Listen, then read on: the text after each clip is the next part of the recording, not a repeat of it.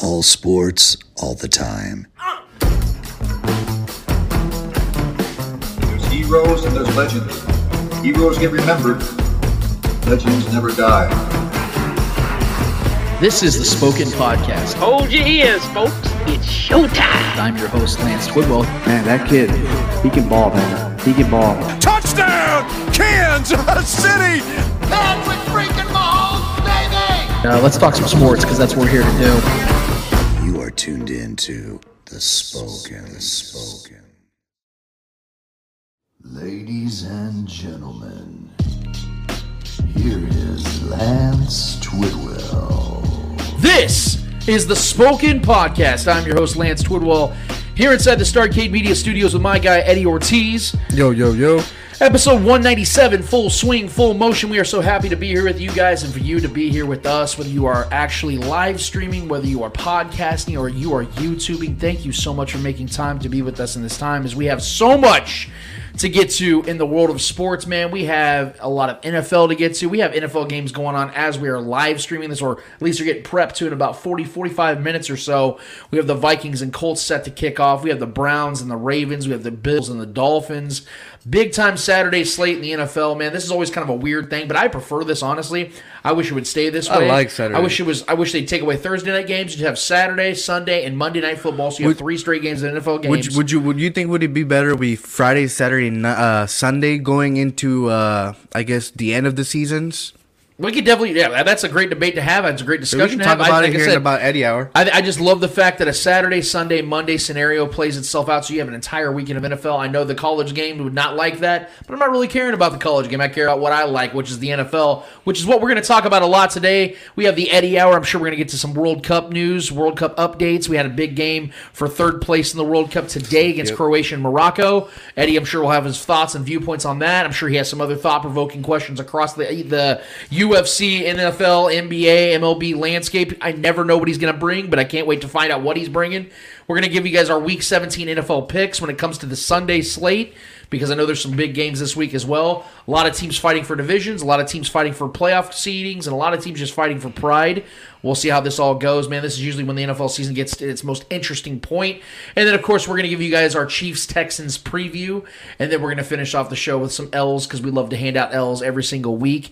You guys may notice that our guy Trevor Twidwell is not here this week. He had some late game updates when it came to his occupation, if you will. We'll just leave it at that. Decision, baby. He's a valuable commodity at his workplace, and he needed to be there, and that's where we'll leave it. But you know what I want to start, guys? First and foremost, if you've not already subscribed to our YouTube channel, we'd very much appreciate if you haven't done that already. Hit the subscribe, hit the update button, the notification button. Whenever we upload a new video, you will get notified of it.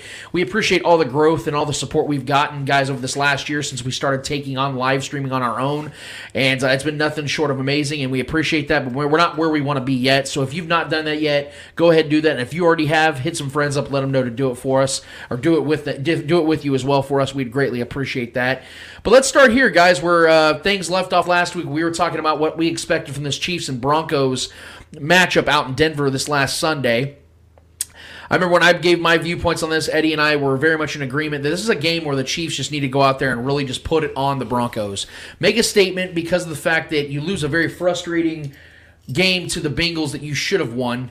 That's been the story in all 3 Chiefs losses this year. These were games the Chiefs should have 100% won, and they let a very close victory happen, and then we sit here frustrated figuring out what were the key reasons as to why it happened. So go out here in Denver against an inferior opponent, a team that you've beaten so many times in a row, a team you've dominated so many times in a row, especially during the Patrick Mahomes era. Go out there and make a statement. Get your team right, get the fan base right, get everybody feeling good about the remainder of this regular season, which is so light for the Chiefs, and try and do your best to get that 1 seed back that you lost against the Bengals just a week previous. And I had the Chiefs winning by 25 points. I thought the Chiefs were going to go out there and win 34-9. I nailed the Chiefs score prediction on this one, but things went a little awry, if you will, Eddie, and I'm sure we're going to break that down. In fact, let's go ahead and break that down. The beginning of the game was incredible. I mean, the Chiefs, settled for field goals and back-to-back possessions, but the Chiefs were moving the ball with precision, with ease, and as great as that Broncos defense is, it looked like they just didn't have it in that game. It was not in the cards. Patrick Mahomes was going to do whatever the hell he wanted to do, and he did for the first quarter and a half. So the Chiefs are feeling really good about themselves, going up multiple scores early. Then Willie Gay Jr. has a 47-yard pick six. And at that point, the Chiefs are up 27-0. You see Travis Kelce kind of leaning on the bench like this. I'm thinking, oh yeah, this is that game. This is exactly what I wanted to see. This is exactly what we all needed to see. The Chiefs needed this game, a good feel-good game against a divisional foe after a frustrating loss. Man, this is checking all the boxes. Travis Kelce reaches 10,000 career yards. He's the fastest to ever do that at the tight end position. 7th career 1,000-yard season, pushing his already insane record to 5 more consecutive seasons than any tight end ever. To Patrick Mahomes throwing no-look, Williams white chocolate touchdown pass to Jerick McKinnon. I mean, what could go wrong? It was just a perfect game to start off. I mean, the first, like I said, quarter and change, everything's just going right for the Russell Wilson and the Broncos look just absolutely lost offensively. Jerry Jeudy's out here assaulting refs, but for some reason still allowed in the game. I mean, just everything feels good, feels right. And then the Patrick Mahomes interception started to take place. And look, let me preface this before I sound like I'm being too overly critical on Patrick Mahomes in this one. Because at the end of the game, Patrick Mahomes ended up completing 67% of his passes. He threw for 352 yards and had 3 touchdowns. But it was easily one of the worst games that he's had over the last 3 years. And when you're as great as he is, you're held to a different standard, at least to me. And this is why I'm not okay with a game in which he turned the ball over 3 times regardless of the outcome, because he himself demands more out of himself. He expects more out of himself. Therefore, I'm going to demand and expect more out of him as well. The only reason, Eddie, this game in which the Chiefs were up 27 points ended in a 1-score win for the Chiefs was due to Patrick's terrible decisions down the stretch. 100%. But having said that, and thinking more about it throughout this week, I want to add something else to this, Eddie, and I really want to get your thoughts about it in just a minute. I do think play calling failed Patrick Mahomes this week, and I'm going to explain why. If you go back and look at those 3 interceptions, all 3 were not only great plays by Josey Jewell and Pat Surtain. I'll give them all the credit in the world. Linebackers should not be able to catch passes like Josey Jewell did in that game. That was incredible. Sure. I mean, he caught the ball with his hands. Pat Surtain goes up there and scoops the ball like that. Yeah. Incredible athleticism. Give those guys respect. But all 3 plays were designed for stop routes with nothing over the top. That makes no sense whatsoever. And when you're going up against a defense as talented as the Broncos, you can't put your quarterback in that situation and expect him to come out with a positive play on a consistent basis, even with a quarterback as great as Patrick Mahomes. And I know that Andy Reid and Eric Bieniemy work so hard to put Patrick Mahomes in this offense in the best position to succeed during the week when they're game planning and game prepping. But I also know that they get lazy at times in their in-game play calling because it's been evident in not only their pass plays and what pass plays they're drawing up, like I was talking about with the stop routes, but lack of run plays as well.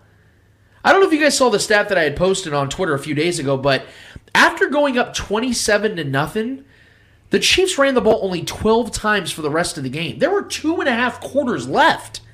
The Chiefs still had multiple minutes left in the first half and 2 other quarters to still play, and they ran the ball only 12 more times, and 6 of those runs came on the final drive to run up the clock.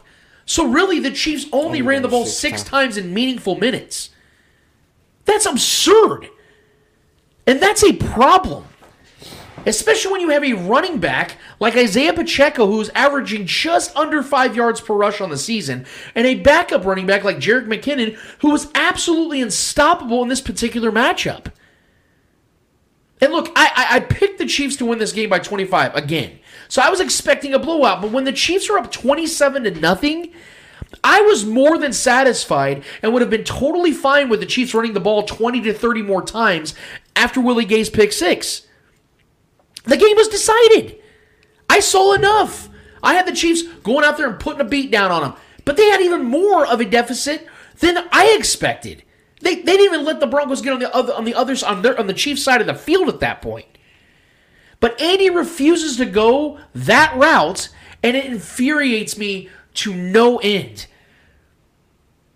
It would be one thing if the Chiefs simply couldn't run the ball. If they had the Bucs situation where they can't run the ball. They had a ton of injuries in the offensive line, and they just have an inept running back situation. That is something I can accept and accept it for what it is. But Pacheco has proven himself as a reliable and effective running back. McKinnon is that wily vet that the Chiefs to continue to go to make big plays like he did in this very game. And the Chiefs have a very good run-style offensive line. We saw that in the little dump-off pass to Jerick McKinnon when Trey Pancake Papa Smith dropped 2 different individuals on that single play. So why not go to them and let them put the game on ice? Because I think Andy wants Patrick to break records and win the MVP. That's why. And so do I. So do we all do. I'd love to see Patrick set the new single-season passing record and touchdown record and win MVP. That stuff's awesome. It's fun. But play calling and decisions to avoid the run game is actually hurting that from happening. And the reason why is, let's say the Chiefs would have won that game 34-9 like I predicted. Like they very well could have. After going up 27-0, you run the ball 25-plus times. Patrick's no-look throw to Jerick McKinnon is then the prime focus and highlight of the game. That's what we're talking about all week long about. That play is why he's the MVP. Like that. I mean, the Chiefs just ran, like that game was over. Patrick did this play, had a perfect game, throw for 315 yards, 3 touchdowns. Oh, it's beautiful. It's a great game. That's the focus. But instead, we have to sit here and focus on these 3 useless, careless, and reckless interceptions that followed it and took away almost all of the shine. I know it ended up being the NFL game play of the week, but let's be honest. We weren't focusing on that play for the majority of this game, let alone the majority of this week. So regardless as to why Andy and EB decided to avoid the running game, a very much decided game early out, it didn't make sense and made a game that had no business being stressful. Yes, I know what the responses are going to be and what they have been, Eddie. The Chiefs got out with the W. A win's a win, and they're 10-3. Be thankful. Stop stressing. It could have been worse. But allowing an offense that came into this matchup with the worst offense in the NFL since the 2012 Chiefs, averaging under 14 points a game through 2/3 of the season.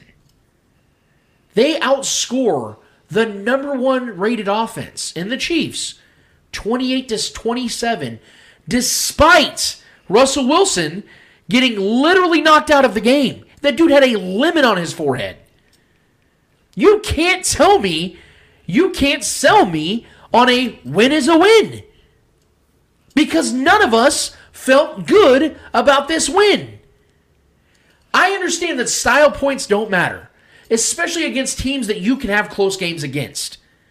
But when you're facing literally the worst offense in a decade, and they outscore you, and the majority of that reason is because your quarterback, your MVP-esque quarterback, is putting your defense in that position with rookie corners, inexperienced corners, that is unacceptable.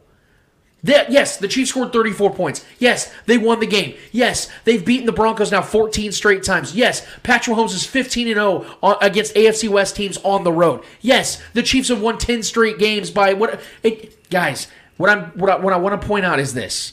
What matters at the end of the day, Eddie? Are the Chiefs a Super Bowl team or not, right? That's the new goal. When it was with Alex Smith and Matt Castle and Elvis Gerbach and Rich Gannon, the goal was, let's just be good. Let's get 10 wins, get in the playoffs, see what happens. Now it's, Chiefs need to win the Super Bowl. Chiefs need to get back to the Super Bowl. That team on Sunday did not look like a team that can get to the Super Bowl for various reasons that I just broke down. And it's never a good thing at all when the biggest issue was also the biggest reason you won the game. Patrick Mahomes is why the Chiefs ultimately won the game. But when you have a guy out there that's throwing multiple bad interceptions, putting your defense in a place where they had no business being, and then you have a play calling situation like they do, it tends to make me worried a little bit. Because yes, the rest of the schedule, Chiefs should roll, Chiefs should be fine. But that's not what you're going to be facing in late January and early February if you make it that long. The Chiefs already have so many problems on the defensive side with youth and inexperience. And the Chiefs have, despite not having Tyreek Hill, they're still a great offense, but you still don't have that game breaker, that guy that can go out there and make those types of big plays. So you have to be that much more cautious. And now with the Chiefs having 7 or 8 consecutive games with a turnover, and being, I think, -5 in the turnover takeaway category, which is, I think, 28th in the league, they're the only playoff team in the bottom 10 in turnover takeaway difference. by far. That's a real problem. That's something you have to be really worried about when the Bengals have beaten you 3 straight times, when the Bills are trying to do everything in their power to finally take you down, when these other AFC teams who might get hot at the very end feel good about themselves coming into Arrowhead. Do we say with any definitivity that the Chiefs are going to come into this game and win the turnover battle? Because I can't. They can't even do it against teams like the Broncos, who are as inept as any offense has been for 10 years. So yes, I'm glad the Chiefs snuck out a victory. But the fact that we have to sit here and say the Chiefs up 27-0 snuck out a victory, saying that sentence makes my stomach curdle a little bit, man. I'm going to be honest with you. I know these are first world problems because there are other fan bases out there right now probably doing their shows that are talking about, man, what is our team going to do in the draft? They're already talking about that. I'd much rather be in the situation we're in. But that doesn't mean these aren't real problems. They're still problems. Americans are very blessed compared to third world countries. But if our power is the winner, is that not a problem? Still a problem. It may not be as bad as, getting chased by lions, but it's still something we have to pay attention to. And this is something the Chiefs have to pay attention to. I'm still expecting them to be where I predicted them to be at the beginning of the year, but there are concerns, Eddie. What did you see in this game that you took away, or some positives, some negatives, overall just viewpoint on this one? Positives. The offense was doing its thing first quarter, pretty much most of the second quarter, up until the last 5 minutes of the second quarter. Yeah, I love what they were doing. I love the play calling. I said it last episode that I would love to see the Chiefs run with Pacheco, and we were seeing them. We were seeing them give the ball to Pacheco, to McKinnon. They were running the ball. They were doing their thing. McKinnon was being used as a quick slant kind of guy. It was amazing. It was amazing to see, especially that one play where Patrick Mahomes just kind of chucked the ball to McKinnon. That was amazing. It was amazing. But to me, it was overshadowed by Patrick Mahomes' 3 interceptions. In my opinion, as we sit here today, Patrick Mahomes took himself out of the MVP race, and he will no longer be MVP unless Jalen Hurts has 5 turnovers in one game, which it could very well happen, but it is almost unlikely for it to happen with the last 4 weeks of the season. So I think hopefully this puts the whole pressure on Patrick Mahomes winning the MVP aside. I would love for Patrick Mahomes to win the MVP trophy, but I'd rather focus on bigger achievements, which is the Super Bowl, in my opinion. Yeah, those takeaways just killed this team, killed the defense. The defense was rolling, but then you put them in bad situations, pretty much in back-to-back drives. That defense was gassed. It was tired. There's not much I can blame that defense for allowing 14 points right before the half. They went back-to-back drives. I don't know if it's the play calling. I don't know what happened there. I don't know. It was just terrible passes from Patrick Mahomes. They weren't even close to the receivers, in my opinion. I don't think they were even catchable for receivers. The first interception where was it Surtain that put his hand on the it was an amazing scoop. Yeah, it's an amazing scoop. But who was he targeting there? Was it Juju or MVS? I'd have to go look. I bet it was Juju. I think it was Juju. That ball was not. That was on his Juju wasn't even. He was still running. Yeah. Juju was nowhere near the. He could have done something, put his leg there or something. But it was just a terrible pass.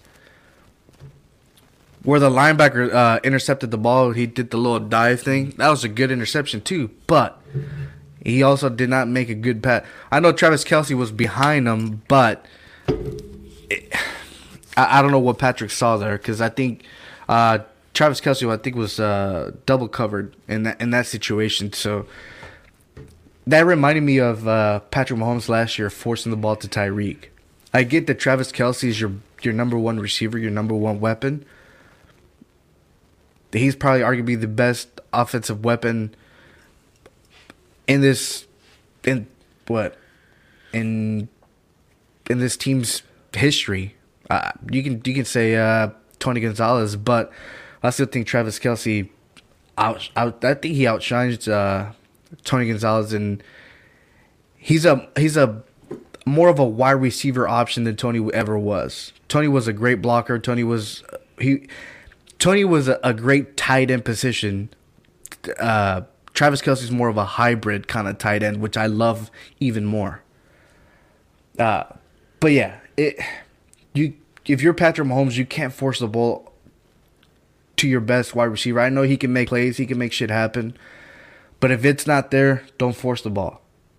Do what you were doing weeks before. Take what the defense was giving you. Run the ball. God damn. We went up 27 points, and the offense just completely forgot how to run the ball. We just stopped. Well, and that's why I asked about like the play calling, because Patrick Mahomes threw the ball 42 times in this game. Yeah. 22 of those passes came after the Chiefs were up 27 points. Yeah. What is the play calling? Yeah. If I'm Patrick Mahomes, I would audible out of some plays and, call myself some. If you're paying attention to the game, if Patrick Mahomes, being the quarterback who he is, call audibles, make run plays. It's like, if you don't like the play calling, be like, hey, let's run the ball more. Patrick Mahomes has that kind of drive, that kind of voice in this locker room. He can pretty much say, hey, let's run the ball, and I can guarantee you we'll run the ball. But I think both the coaches, and I think I'm right. I'm agree with Lance on that. I think the coaches and Patrick Mahomes were chasing the MVP because they knew that this game was going to be won. So let's put up big numbers. Yeah, so let's put up big numbers. They got him 3 touchdowns. They wanted to give him at least 5 or 6 touchdowns in this game, and it backfired. And like I said, I think that this game took Patrick Mahomes out of the MVP conversation, and hopefully those dumb plays leave with it too. I'd rather focus on the Super Bowl and win the Super Bowl. I just don't know why this team chooses not to run the ball when it needs to. We're up 27-0. We literally don't need to score any more points. Just cruise to the end of the game. Take it into the halftime, You're like 5 minutes away from halftime. Just take it into halftime. Run the clock down. Just let Pacheco do his thing. McKinnon was doing his thing. Just let them keep doing their thing. And here's the thing. I'm not even opposed to Patrick still throwing the ball, 10 to 15 more times. Yeah. My point though is I could show the play-by-play on the game. There were 3, 4, 5 straight plays where Patrick's throwing the ball and you're up 3, 4 scores. If the Broncos had an offense that could make it a game on their own, like we're like, all right, we'll battle back. Second half, we're going to come out, we're going to fire. I would still throw, yeah. Then I would start throwing the ball a little bit because obviously you still have to respect the other offense. Yes. The point, though, is the Chiefs knew this game was over once they went up 27-0. In fact, I said earlier last week, and I felt very confident, Chiefs scored 12 points this game they should win. I feel that they could hold the Broncos under 12 points if they played their A game. So that's the problem I have, Eddie, is that there was no need for this game to ever be close. No, and the only reason it wasn't because the Broncos played some great games. No, it's because the Chiefs were literally handing them possessions of short fields. Yeah. And that's unacceptable, man. So these are problems that the Chiefs can have because now the national narrative, and you really can't refute it, is do the Chiefs have a problem with their pass defense? Because you saw Jerry Jeudy, how many times he was getting open, and to Jerry Judy's credit, kid's a really talented player. But it's a real problem when all season long the Broncos can't break out offensively. Like, it'd be one thing if, like, earlier in the season the Broncos had a 35-point game. Yeah. You're like, oh, we've seen them do it before. Like, you can kind of give that excuse. Yeah. But they literally have not scored more than 23 points in a game all season. Yeah, and they did it. And they scored 28 in this game. Now, again, the defense was put in some really bad positions. Yeah, we can't blame the defense at all in those back-to-back. I mean, you get gassed. You get tired as a defense. Because look at it. Before Patrick's first interception that put the Broncos in prime position, the Chiefs' defense gave up nothing. They weren't giving up first downs. So that's my problem. And I know that the Broncos had a couple third down conversions, but that's been a Chiefs problem forever. But they were not scoring points. No. They weren't even getting close to the red zone. It wasn't until Patrick gave them a lifeless team life gave them momentum, that it would even became something to pay attention to. The whole entire motivation of the team. And that's my problem with this. And I don't want to sit here and say that I'm complaining too much to the point where I think this team can't win the Super Bowl. This team can still very much win the Super Bowl. But if they play the same way they played the Broncos, this team is not going to make it far in the playoffs. obviously, it's a good thing that this is still happening in the regular season. Yes. Because we still have 4 games left to where we can fix this. Yeah. The Chiefs can fix this. The Patrick Mahomes can fix the turnovers. He's had turnovers pretty much almost every game for like the past 4 or 5 games. Well, the Bengals game, he didn't have it, but you're right. Like every game, the Chiefs are having turnovers. Yeah, Travis Kelce had a fumble. Yeah, it's just turnovers and turn.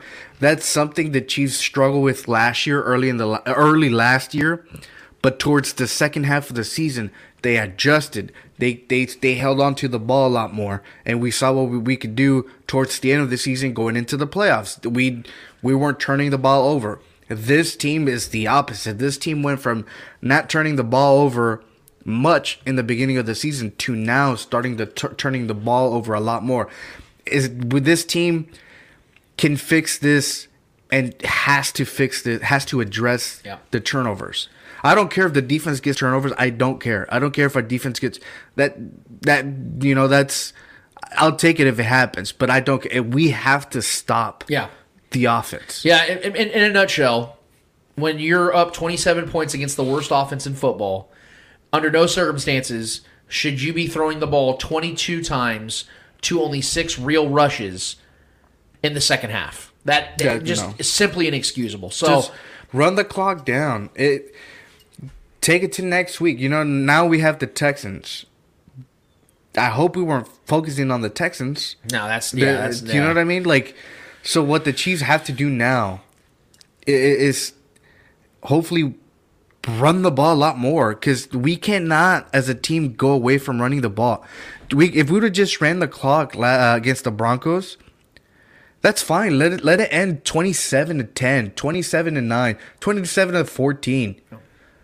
We don't need to score more points. We're good. Patrick Mahomes has his stats. He has his touchdowns. And again, he grows on the MVP. If they win that game 27-9 or 30-9, they score another field goal. Yeah. And Patrick doesn't have any of these interceptions, that actually helps his MVP case. Yes, it just run. It hurt. And I told Lance, and I texted him during the game, I was like, why do we go away from what's working? Why do we always do this? We did that against the Bengals. We went away from the fucking running game, and I don't know why. I love how we start with the running game. I love how this game, and we see what this does to this offense. It helps create everything. It helps them create, and then they go away from it. And it's even more imperative without Tyreek Hill. Yeah, it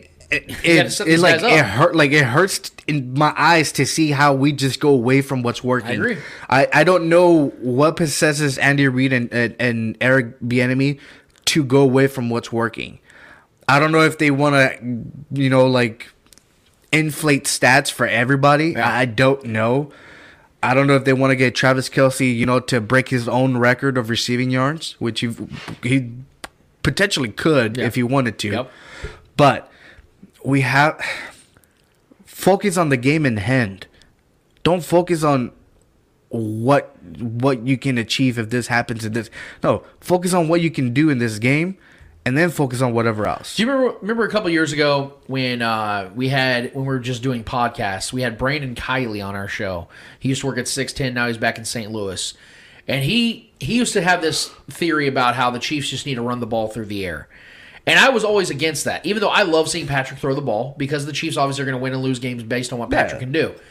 But this idea of just run the ball through the air is such a fictitious idea in the NFL, because of the fact that NFL defenses are always going to find a way to adjust to that. And the team that always has given the Chiefs the biggest issues over the last couple of years has been the Bengals. What do? They drop 8. Yep. They rush 3 guys against the quarterback, and they tell Patrick, all right, we're going to sit in these zones. Good luck finding an open guy. And what is that? You can't beat teams through the air when they're dropping 8. Yeah. That's not a consistent thing. It's crazy how we went from a running era to a passing era to what we call now I guess you can say an athletic quarterback era, because the quarterbacks cannot do anything. But we still rely. We're going away from the running back position, and I know you've addressed that before in this show. But I think the running back position is starting to come back and be as important and as crucial to teams contending for the Super Bowl. Why? Because teams have adjusted to those passing quarterbacks and dropping 8 and rushing 3. Now your quarterback can't do really much unless he's very, very, very good with his legs and can create 20 rush yards per attempt, I guess you can say. I think the teams have to start focusing into bringing a good.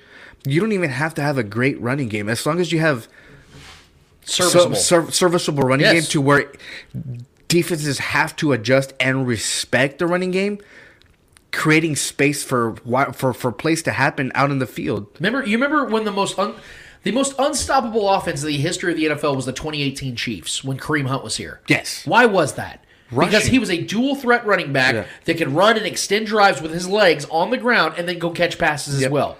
He led the league in rushing literally the year before with 1,300 rushing yards, almost 1,300 rushing yards. That is why the Chiefs' offense has been so different. And ironically, what was the play that put the nail in the coffin in Super Bowl 54 for the Chiefs? Damian Williams. Damian Williams running a touchdown. Damian Williams scored 2 touchdowns in that game. That's the point I'm trying to make here, guys, is that obviously Patrick Mahomes is going to be what decides games. Obviously, you're going to need a defense that can make big stops. But you have to have, like Eddie's saying, a serviceable run game. And that's the thing about the Chiefs. They do have it. It's there. But they don't so use fucking it. utilize it. And I know my guy Jason Dunn from the Chief Concern podcast was saying something on the postgame show with me and Marcus Dash this last Sunday about how he feels that there's a lot of lackadaisical things that were, the Chiefs have a big victory or they're winning by a lot. They start tinkering with stuff, start playing around and kind of just play.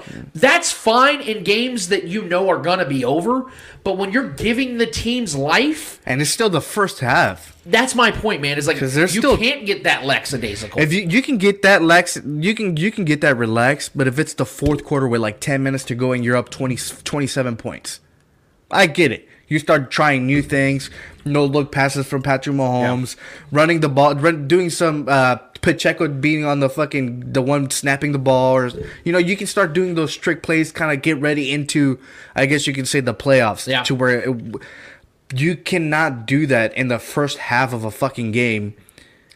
You can't. Focus on the game, put the team away, and then you can start experiencing new things. And to bring back the rushing game, we saw with Kareem Hunt and the Chiefs, that was one of Patrick Mahomes' best years that we've ever seen from a quarterback. Yeah, 100%. And it's due because defenses did not know who to defend, because if they drop back, they drop back and defend Patrick Mahomes, guess who's going to make the play? Yeah. Kareem Hunt. And we saw what this team struggled with into the late in the season and in the playoffs when Kareem Hunt was gone. I mean, my God, in that season, against the number 1 ranked defense against the Patriots, they went into New England on Sunday Night Football and put up 40 points with Kareem Hunt. They play the AFC Championship without Kareem Hunt, don't score in the first half, and put up 31 points, but it wasn't enough. Yeah. That's the point I'm trying to make. Chiefs scored 40 points in that AFC Championship. If Kareem Hunt was in this team, I think would have had 2 Super Bowls. 100%. Already. That's the value of running backs. That's the value of running backs, because teams have to respect your offense. They have to respect the running game and the passing game. So they have to pick and choose what to do. And if the Chiefs, who have like Lance said, a serviceable running game, and in the Broncos situation, like when we were playing the Broncos last week, we had the lead. They could have utilized this running game. It could even help increase Patrick Mahomes' yards, because the Broncos would have to respect the running game, creating openings for receivers to catch passes. I just hate the fact that we go away from what's working. I fucking hate that. I've said it week in, week out, and that's the number one thing I've said since the Chiefs made Pacheco the starter. You have to give him the ball. If you don't, why do you even have a running game? Right. So. And positives before we move on to the Eddie Hour. Some really good performances in this game. Isaiah Pacheco had 16 total touches for 93 yards. Jerick McKinnon, absolute player of the game in my opinion. He had 15 touches for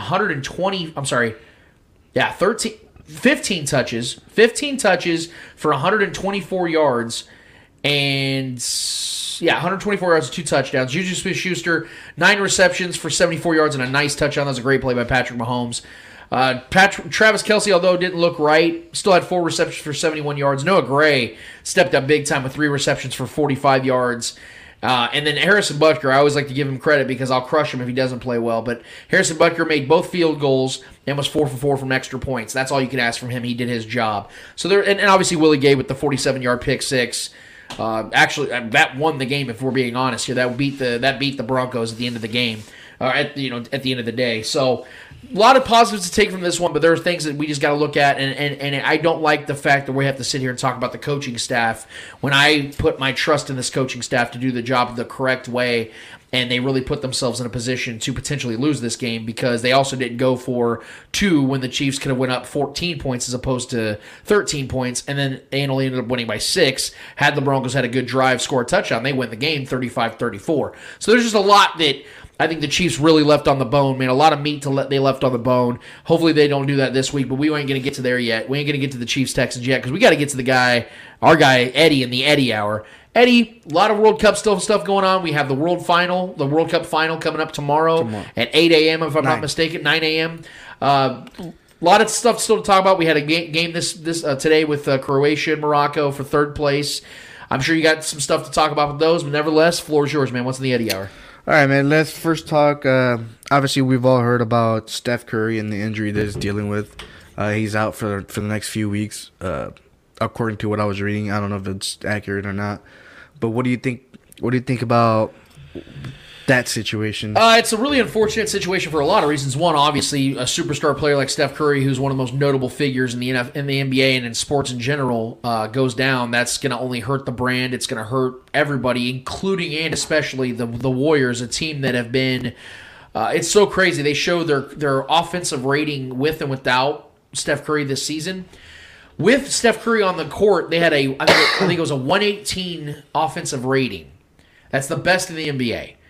Without him, they have a 99 offensive rating, which is the worst, I think, in 10 years. So they are literally Steph Curry reliant. And I remember hearing about Kuminga and these other young guys that the Warriors had coming up. They're supposed to be these next guys in line. They've not been that. Jordan Poole got his big contract. He's not lived up to it yet. Draymond Green's too busy worrying about fans and getting ejected out of games and actually going out there and contributing to victories. And Klay Thompson, as much as I love him, as much as I respect him, he's just clearly never going to be the player he once was. And he's in his 30s now. I'm just worried about this team as a collective. I'm actually curious about how long Steve Kerr is going to stay as the head coach because it might be officially over for the Warriors. I know I threw dirt on him a couple of years ago and they ended up winning the title last year, but a lot went right for the Warriors to get back to that victory. And Steph Curry has been nothing short of a great MVP-style player this season. This is one of his best seasons of his entire career. So him going down for any length of time is going to absolutely screw this Warriors team. I actually think he's going to miss, in my opinion, because of a shoulder injury and how much that affects not only his shooting ability, but just the pain tolerance and things of that nature. I'm expecting Steph Curry to miss at least 4 weeks. And with a team like them that I think they're 2-15 on the road this season, they have a big stretch of road games still to go before they get that home stretch. I think the Warriors are done. I think their season's done. I think they need to wrap up shop. I know we haven't even hit Christmas yet, and I know that's when the season really starts. They don't have depth. They're not playing well. And again, they're too Steph Curry reliant now that he's dealing with injuries. And we know that with shoulder injuries, once you have it pop out, it can pop right back out again. I'm worried about this team. I think they're done, and it sucks for Steph because I think this is a wasted season for him. And it's like a sickness around the league because KD, although the Nets are playing better basketball, we all know how this story's going to end. And the Lakers, as great as LeBron has been, they're still like 5 games under 500. So it sucks to see the superstars of the superstars being wasted on bad teams and bad efforts. So yeah, it sucks, man, altogether because the viewing experience alone is going to go down. Anthony Davis leaves game. Was it yesterday after 17 minutes, 10 points? Boy, that's an evergreen statement if I've ever heard one. With a right foot injury. What does this mean for the Lakers? It just means more of the same. Anthony Davis is just, he's soft. I mean, I hate to say he's a great player. The dude is having an incredible season. He might be Defensive Player of the Year. And he's averaging like 27, 28 points a game. He's having a great season. But the man cannot avoid injuries. And you saw them have a big win against the Nuggets last night. LeBron James absolutely willed them to that victory. Anthony Davis going down early and just not coming back into the game with the ankle injury. It's so frustrating, man. And furthermore, this bleeds into the team because as great as Anthony Davis and LeBron have been, you're talking about a team having two guys playing at such a high level, one guy's about to be 38 years old, the other guy is an injury-prone player, you need to have depth around them. And Austin Reeves might be their third, fourth best player. That's not a guy that should be in your starting rotation. Austin Reeves is a fine 8th man, 9th man on a good team. He's out there playing meaningful minutes. This Lakers team is just, as it's currently constructed, it's just not good enough. They need to trade Russell Westbrook. They need to go and get a Buddy Hield. They need to go and get a Bogdanovich. They need to go get a guy like that can help spread the court a little bit and give LeBron and AD some fucking help, man, because they're just not good. Pat Beverly has been awful. Dennis Schroeder's not done nearly enough to convince me that he's going to be a guy that's going to be on this team in a couple months. I just, like I said, I think this is just more of the same because I feel as long as AD is going to be on this team, they're always just going to be that much shorter because it just has not worked out over these last couple of years. I just seen, was it the other day, the Yankees signed Carlos Rodon. I have to look at let me look at the contract real quick. I'm sure people know who that is. Hopefully. Mm-hmm. I'm trying to see if I can find the contract. Do you happen to have the numbers by chance? I don't have the numbers. Let's see here.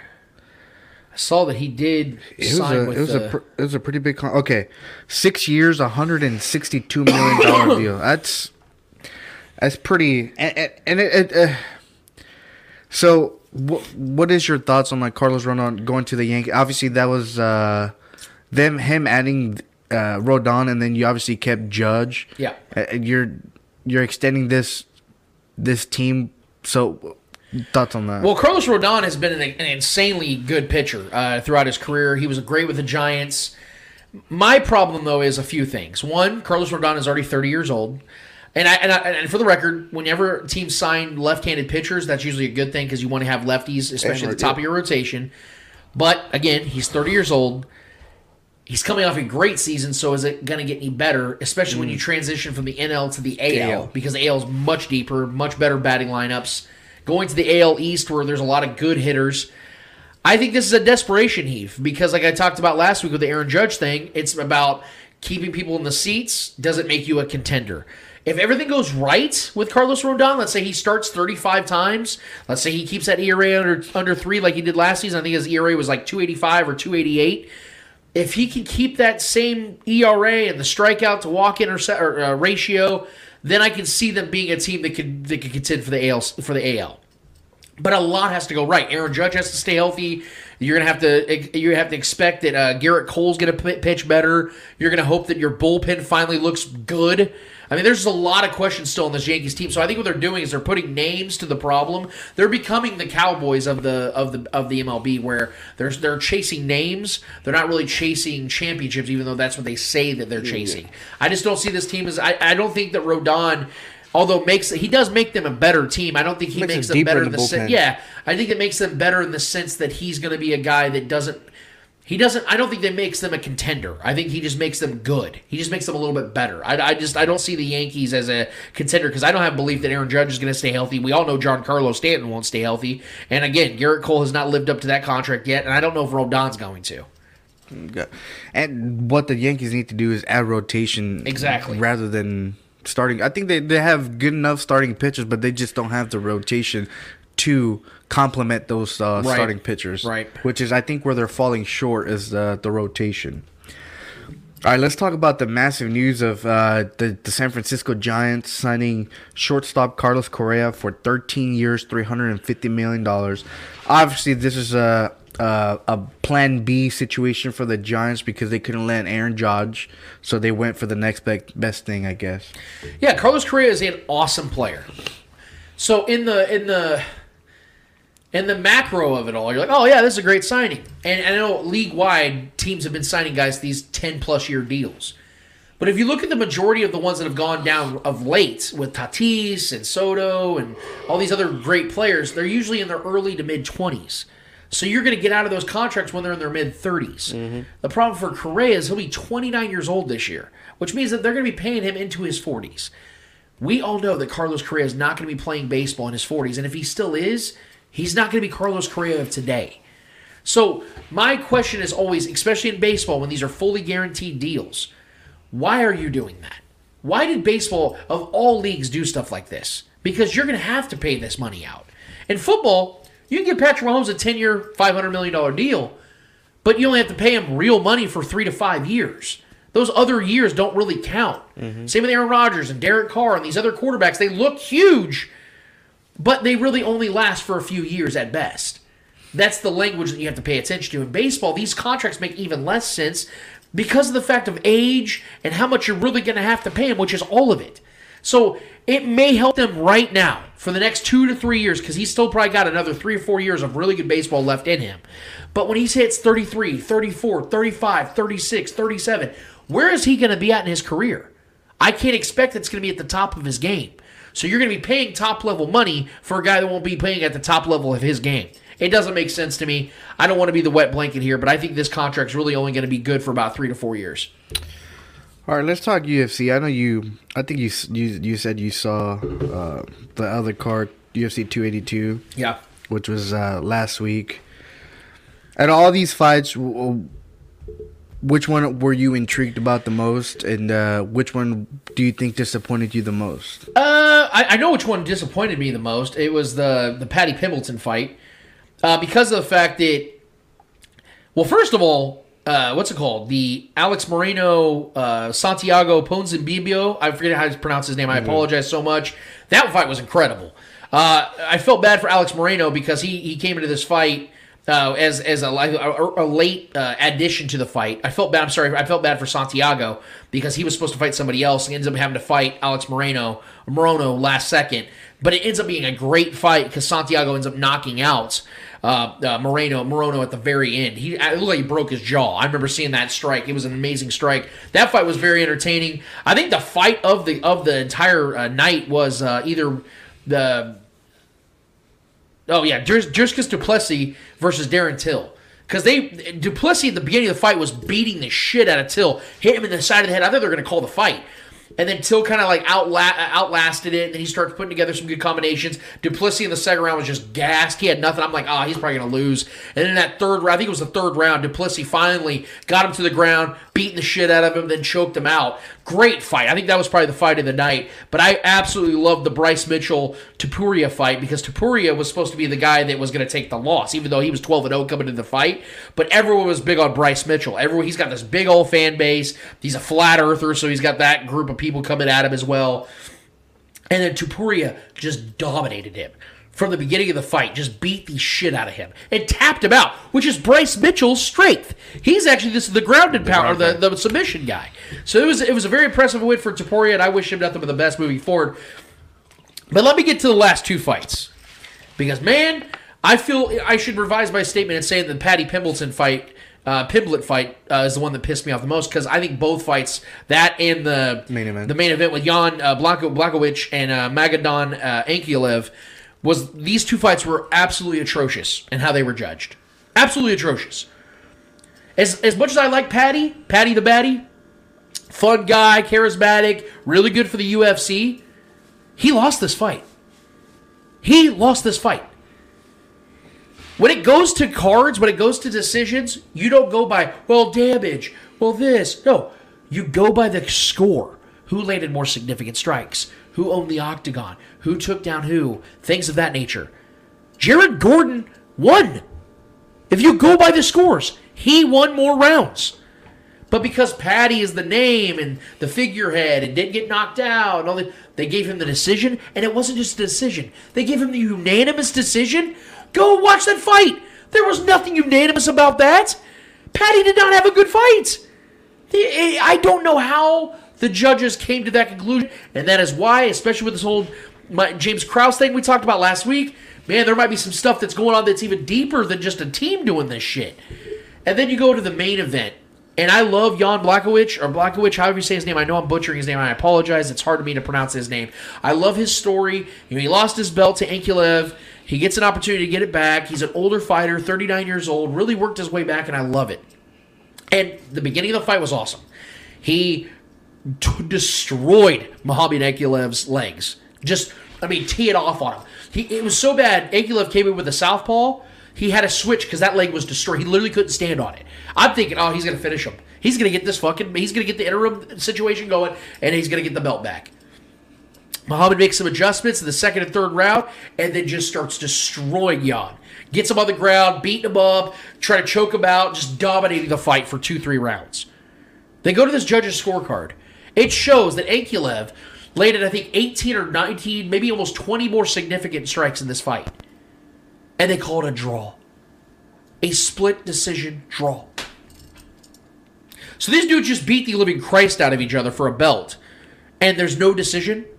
Ankalaev was furious. It was so bad that Jan, after the fight, said he should have the belt. He should have won. He literally takes the mic from Joe Rogan and says he should have won. And Joe Rogan goes, yeah, I agree. Dana White didn't have an answer for it in the post-fights. Nobody does. Ankalaev's pissed off. And everyone's saying, well, because I was talking to our guy Blake Schneiders, love him to death. But he's like, well, if you look at the beginning of the fight, Jan was dominating. He was landing the damage, all this. That's all true. But once again, when you have to go to the cards, when there was no finish, and it shows me that one guy landed more significant strikes, had like 6-7 takedowns to 0, that guy should win.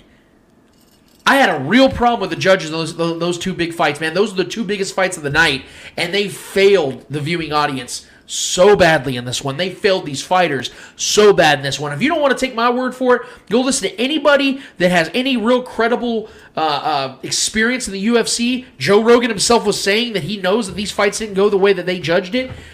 Just take their word for it. Otherwise, it was an enjoyable card. I love the UFC, but Eddie, they got some real problems, man. And I think this tied the UFC record, this card, didn't it? With finishes? Yeah, they had. I think 10? Dana White was handing out fight of the night. He was giving $50,000 to like 9 different fights. 1, 2, 3, 4, 5, 6, 7, 8, 9, 10 straight finishes. And that is why I'm so upset, Eddie. Because otherwise, this was a great card. It was so entertaining all the way up to the Patty fight and to the Jan and Ankalaev fight. And those are supposed to be the ones that you're like looking forward to the most. And it's just like they squandered it now, kind of like we talked about with Patrick Mahomes throwing the interceptions. Instead of talking about the glorious stuff, we're sitting here talking about this shit. I should be sitting here talking about, bro, this is one of the best cards I've watched in a couple years. Because it honestly was. It was a good card. But they absolutely they destroyed it, man. I'll tell you what, Raul Rosas Jr. I totally forgot to mention that. I'm so sorry. I was very impressed with this fight. 18 years old. 18 years old. Signed at 17. He signed his contract at 17. That is insane. If Dana White hands a 17-year-old a contract, you know that dude's a badass. And he beat his opponent so fast that I almost forgot the fight happened. Because as soon as the fight happened, he's on his back and he just submits him. Yeah, it was like 244 in the first round. And you might read it's it's still 2 minutes 40. No, like he literally put him in the ground within the first minute, and it was just a ground battle and for he was like on his back. Yeah, he was like a backpack. Like, he wouldn't let go. Yeah, he wouldn't let go, and then he finally took him to the ground one last time, and he was able to get him. And I think he passed out, didn't he? No, he tapped. He tapped. Yeah, he tapped. Yeah. He's a Mexican fighter, fighting out of Las Vegas. Fought a guy 11 years older than him. 11 years older than him. The guy was in his prime. And the funny thing is, Jay Perrin, or whatever you say his name, he was talking that shit before the fight.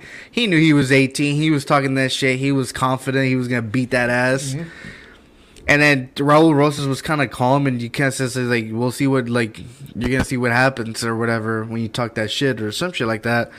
So that was a very impressive fight. I got to see it on Facebook when it happened, and I got to see the replay. Very, very promising young man. Very, very promising. And extremely poised. You know what the crazy thing is about him? He just learned the ground game. Yeah. He's just learning life. Yeah. He's 18 years old. He was not a ground guy. I think this is his first finish in submission, I think. Yeah. He's a very good striker, and for him to add that kind of ground game to his game, whew. Yep. He's only 18. He ain't going to stop growing until about 24, 25. So and for Dana White to see that potential in a 17-year-old who is now obviously 18, but God, he was still in high school when he signed his fucking UFC contract. Right. That's crazy to say. But Hats off to the kid. yeah, UFC. That's it. Now I want to just talk about World Cup, and then we'll move on. Obviously, last week we saw the semifinals Friday and Saturday. Obviously, we knew the results from the Argentina-Croatia game on Saturday, so I kind of talked a little bit about that. And then, obviously, that same day we had France versus Morocco. Hats off to Morocco.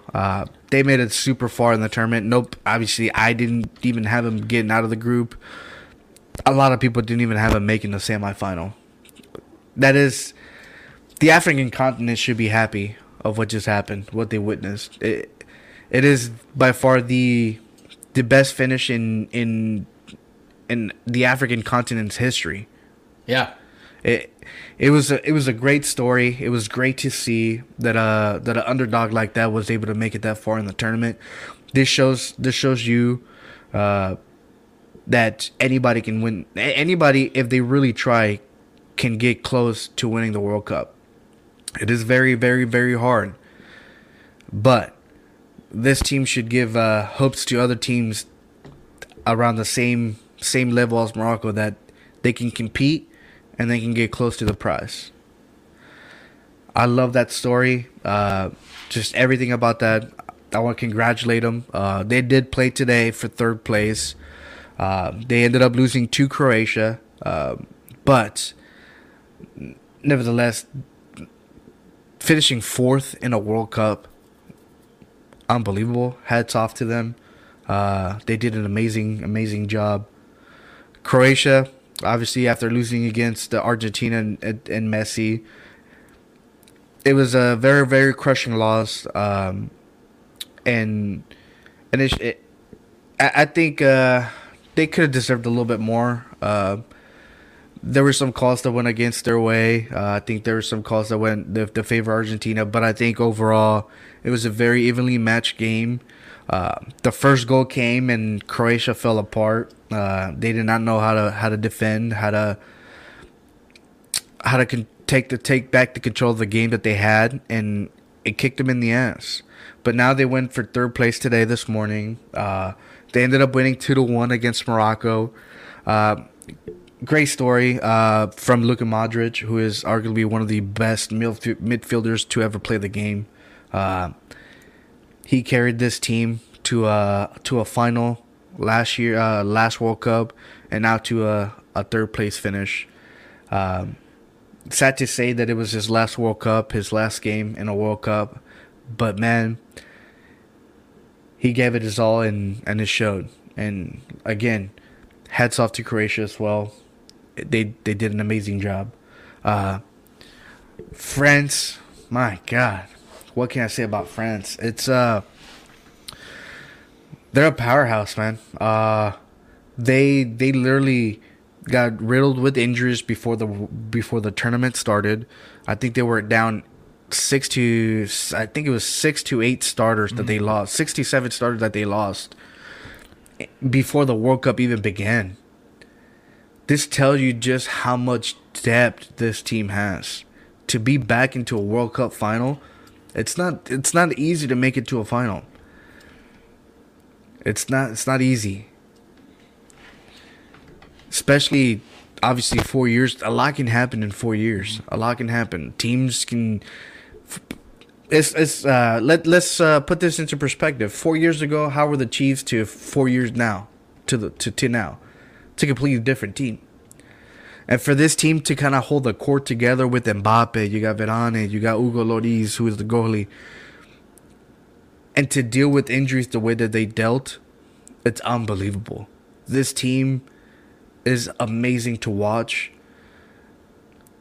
Man, now we got the World Cup final tomorrow at 9 o'clock.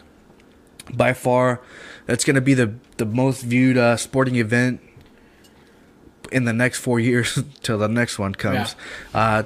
Tomorrow, they're expecting around 1.7 to 2 billion people to watch the World Cup final. That's crazy to even think that 1/4 of the world's population's probably going to watch this game tomorrow. Yeah. It is unbelievable the amount of people that they're expecting to watch this game. This game is gonna break records. You have two amazing stories going against each other in a World Cup final. You couldn't ask for more. Yeah. You couldn't ask for anything better. Yes, you could have had Ronaldo in there, Cristiano Ronaldo, Messi. It would have been a great story, but I think this is even a far better story. Yeah. Because you have Mbappe, who is 23 years old, 23 or 24 years old. He is on the verge of becoming the youngest player to have 2 World Cups. That's insane. Talk about historic, yeah. That's insane. It's Pele stuff, man. Yeah, that and what I talked about last week is that there's only been two teams that have won back-to-back World Cups, and that's Italy in the 1930s and Brazil in 1958 and 1962, I believe. That's insane. That's super hard to do. Yeah. Winning back-to-back World Cups, that on its own is an incredible story. Them just achieving the final to defend their title. It's like when the Chiefs went to the Super Bowl again to play the Bucks to defend that title that they won the year previous. Yeah. It's very, very, very hard. And you just making it to the Super Bowl, you know how hard it is making it to the Super Bowl. Just imagine a World Cup tournament that happens every 4 years, and obviously you have to account for like the aging veterans and the new ones coming up. It's very, very hard, and for France to do it, dealing with all those injuries, amazing. And on the other hand, do you have another amazing story of Argentina and Lionel Messi's last game in a World Cup. He can come back and try and play when he's 39 years old in the U.S., but at that point, what for? Just ride the bench? The story is, can Lionel Messi win the trophy that has eluded him his whole career? Can he finally lift a World Cup? This could potentially solidify Lionel Messi as the greatest of all time. The greatest of all time. You can argue Pelé has 3 World Cups, yeah. You can argue Maradona has a World, yeah. But Messi's a far better athlete, a far better competitor. He's a creator of the game. He's a finisher of the game. Maradona was a finisher. Pelé was a finisher. They weren't creators. Messi has the quality of both. A creator and a finisher.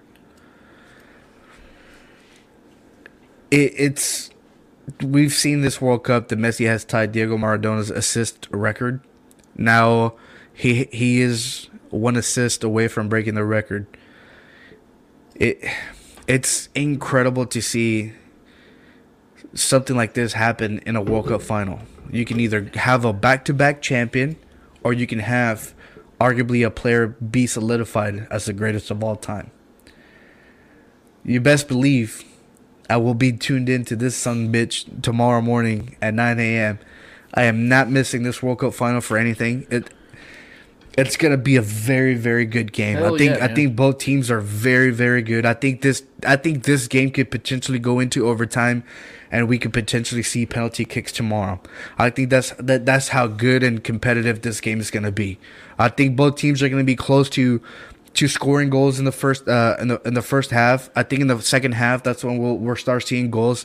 I think this could potentially end in a 2-2 draw, and then we're gonna go into overtime. Then we're gonna go into PKs. I think PKs is where Messi and Argentina wins, in my opinion. That's who I'm picking.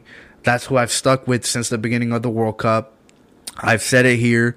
If you don't believe me, go back into the episode right before the World Cup started. I picked Argentina to win, and I'm almost there. So tune in tomorrow, even if you don't like soccer, even if you don't like anything like that. Tomorrow's game is very, very important to both countries, and it's going to be a very competitive game. I cannot wait for tomorrow. And that's it for me. Hell yeah, man. Good Eddie Hour. Appreciate that each and every week, and I am very much looking forward to this World Cup as well. France is a great story. Mbappe is a great player. I'm really still pulling for Messi to finally get his World Cup because I feel like it's just right for this to happen. And Mbappe is going to have at least 2 or 3 more opportunities to get another World Cup. So I want to see Messi get this one, finish out on top. Argentina deserves it. He deserves it. I'd love to see that happen. And again, appreciate the Eddie Hour, Eddie, as always. Let's get to some Week 15 NFL God, picks. trying to finish the season already? Oh man, what the hell am I trying to do over here? Week 17. I even put Week 17. Week 15 picks. Yeah, that's where I'm at right now. We already posted on our social media account the 3 games today. So if you want to see our scores, who we have, go ahead and look us up on Facebook, the Spoken group, and on Twitter at the Spoken Pod. You can see where we actually put those games, where we see who we see winning. But I want to get to 3 games on the Sunday slate that I think are really big games, really important games across the league. Maybe not so much for the Chiefs, but just in the league, and I think they're fun to talk about. So we have the Detroit Lions visiting the New York Jets. Why is this an important game? Because I think if the Lions win out, or at least win 3 of their next 4, they're going to make the playoffs. Because the NFC is just so bad, and they've played really well, especially at home. And the Jets are 7-6, still fighting for a playoff spot. Not currently in the playoff picture, but we know how crazy things change so quickly, especially the AFC side of things. I think the Jets are coming out here wanting to fight as hard as they can to get back in the playoff picture. Too great of a defense not to play. Mike White, their best quarterback, got injured with a rib injury against the Bills last week. He's out of this game. Joe Flacco is the second starting quarterback, or the backup quarterback in this game, which brings back Zach Wilson, which I'm not big on. I think he's a bust, and I don't think the Jets want him either. Having said that, this is a game in New York against, like I said, a desperate game for both teams. The Lions right now are playing better football overall. But the Lions are a team that are so night and day different on the road and at home. So at home, and this is their scoring totals at home this season, the Lions. 35, 36, 45, 27, 15. It was the Green Bay game. It was a really weird game. 25, 40, and 34. But on the road this season, they've not been nearly as good. 24, 0, 6, 31, 31, and then... Yeah, man, so they've only played a few road games this year, and they literally got eggshelled in one game and then put up 6 the next. So they've been a much better scoring team at home. The Jets are a defense that are not only great. I think they're top 6 in total defense. I think they're 3rd in total defense, 4th in pass defense, sack rate they're 4th, interception rate 6th. They're a great defense. But this is a matchup that's interesting because of the fact that Jared Goff has faced Robert Saleh as a defensive coordinator many times back when he was at the 49ers and Jared Goff was with the Rams. So Jared Goff knows this defense, but Saleh has actually owned Jared Goff a lot. They lost their last 4 games against the 49ers when they both were back at their respective places. And there was even a game where Robert Saleh held Jared Goff to a career low 78. So was it 78? Yeah, 78 yards. He held him to 78 yards in a single game. They're 3-4 in 7 games as a starter against Saleh's defense. Held him to 78 yards and 1 loss in 2019.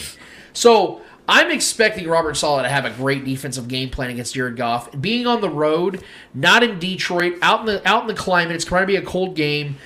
This is going to be a really ugly one because I'm not expecting Zach Wilson to have a great game by any means. But I do expect the Jets to come out here and win this game. As it's currently standing, if I'm not mistaken, the Jets are a 1-point favorite, so it's a pick 'em essentially. The over-under is 43.5. I have it way under that. I don't think these teams are going to score a bunch of points. I think the Jets are going to really ugly this one up, keep it close, and I think Jared Goff's going to struggle in this one, and I have the Jets winning this game by more than 1 point. All I'm going to say is it's a complete difference between the Jets defense and the 49ers defense. And the Lions have won 5 of the last 6 games, I believe.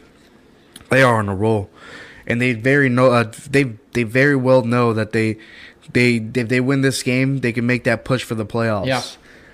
I think the Jets, dealing with not knowing who their starting quarterback is, pretty much, and the whole situation with bringing back Zach Wilson, Mike White dealing with an injury, all the drama that's going on around there. I think it's a perfect situation for the Lions to go in there and beat the Jets. I think the Lions are a far better team this late into the season. I think the Lions peaked at the right time, and I think the Lions are going to make that push into the to get into the playoffs. And I think that this is where it starts. And I think the players are very well aware that they have to win this game. It's a must win for the Lions, and I think they will do just that. Yes, Robert Saleh can scheme against Jared Goff all he wants, but like I said, that's a complete difference between the 49ers defense, who, to my opinion, were elite with Robert Saleh when the 2020 Super Bowl. Again, that was an elite defense. To the Jets, good defense. I think Jared Goff can go in there and have a great game, throw for like 3 touchdowns or something like that. Over 250, 300 yards. This is a game for this is a statement game for the Lions if they want to make that push for the playoffs. And I think it's gonna start here. And I got the Lions over the Jets, 34-27. All right. I like it. Then another game I want to point to, it actually has to do with the AFC West. The Raiders are hosting the New England Patriots. Now, this isn't a game where I think it's going to be a lot of fun. The Patriots are a team that can't score very well. They have a decent defense. They have a top 10 defense, but they haven't faced a lot of really good quarterbacks, and when they haven't played very well, especially of late. And I think the Patriots are finally realizing that having an offensive coordinator matters. And when you know, they're finally going up against their former offensive coordinator, Josh McDaniels. Now, I'm not somebody that believes Josh McDaniels is a good head coach whatsoever. But one thing this guy is really good at is drawing up plays, scheming plays. And the Raiders are getting healthy at the right time. They get Darren Waller and Hunter Renfrow. They're expected to be back this week. Not to mention the fact that Josh Jacobs, the running back, is leading the entire NFL in rushing. Derek Carr is coming off a bad game. Josh McDaniels knows that this is a game where he really wants to make a statement against his former team. They know what he's got, but he also knows what they got defensively. I think he's been an assistant with Bill Belichick on and off for about 14, 15 years. And Bill Belichick understudies, unlike Andy Reid, have done actually pretty well against Bill Belichick. He's right around 500 against his former assistants, whereas Andy Reid's dominated his assistants. This is going to be a close game, but I'm going to give the better quarterback, better skill players, and the home team an advantage in this one. I think the Raiders are going to pull out this victory. Not that it's going to really matter in the grand scheme of things, but I think they're going to make just enough plays offensively. Mac Jones is going to get pissed off at Matt Patricia again. The defense for the Patriots will play fine, but against a rush attack like Josh Jacobs, who is still battling injuries, but he's still been very effective, and a team that, like I said, gotten healthy at the right time, at home, feeling good about themselves, I'm expecting the Raiders to pull out a close victory in this one. I'll give them a 3 or 4 point victory in this one. Yeah, I got the Raiders winning this game as well. I think the Patriots not having an offensive coordinator, it's going to hurt them. And we've seen it week in, week out that it's hurting them. That having an offensive coordinator is crucial for every team in the league. You see the quarterback and Matt Patricia going at it and yelling at each other. That's not good for the team. And especially in a moment like towards the end of the season where the games matter even more to teams. Because for some reason, the end of the season, even 3-win teams start getting better. Yeah, it's crazy. I don't think Mac Jones is a good quarterback. He's a decent quarterback. I don't think he's what everybody expected, and I think he's shown that in this 2 seasons that this two of his late seasons. Yeah. I just think Derek Carr and this Raiders offense is a lot better than what the Patriots have. And obviously the Raiders defense, I think, could potentially be better than the Patriots defense this year, with Max Crosby just, being an absolute animal. And I think that's going to be a big part of the game, the defense scheme. How do they defend Mac Jones? But I think they're going to do good enough. I think Max Crosby is going to get in there and do his thing like he always does week in, week out. But like you said, the Raiders are getting healthy at the right time. They have the best running back in the game. So I got the Raiders winning 24-17. Okay. I like it. And then we have the game I want to touch on the most, the third and final game I want to talk about. We'll give our full slate of picks as we do every Sunday before the games kick off before noon. The Titans are visiting the Chargers at SoFi. So the Chargers are banged up. They don't have Derwin James in this game, or at least they're saying he's doubtful with a quadricep injury. Big part of their defense that's been otherwise terrible this year, but Derwin James has always been a great player since he walked into the league. So that'll be a big loss, but the Titans are a team that have twice as many injuries and will more likely have twice as many players out.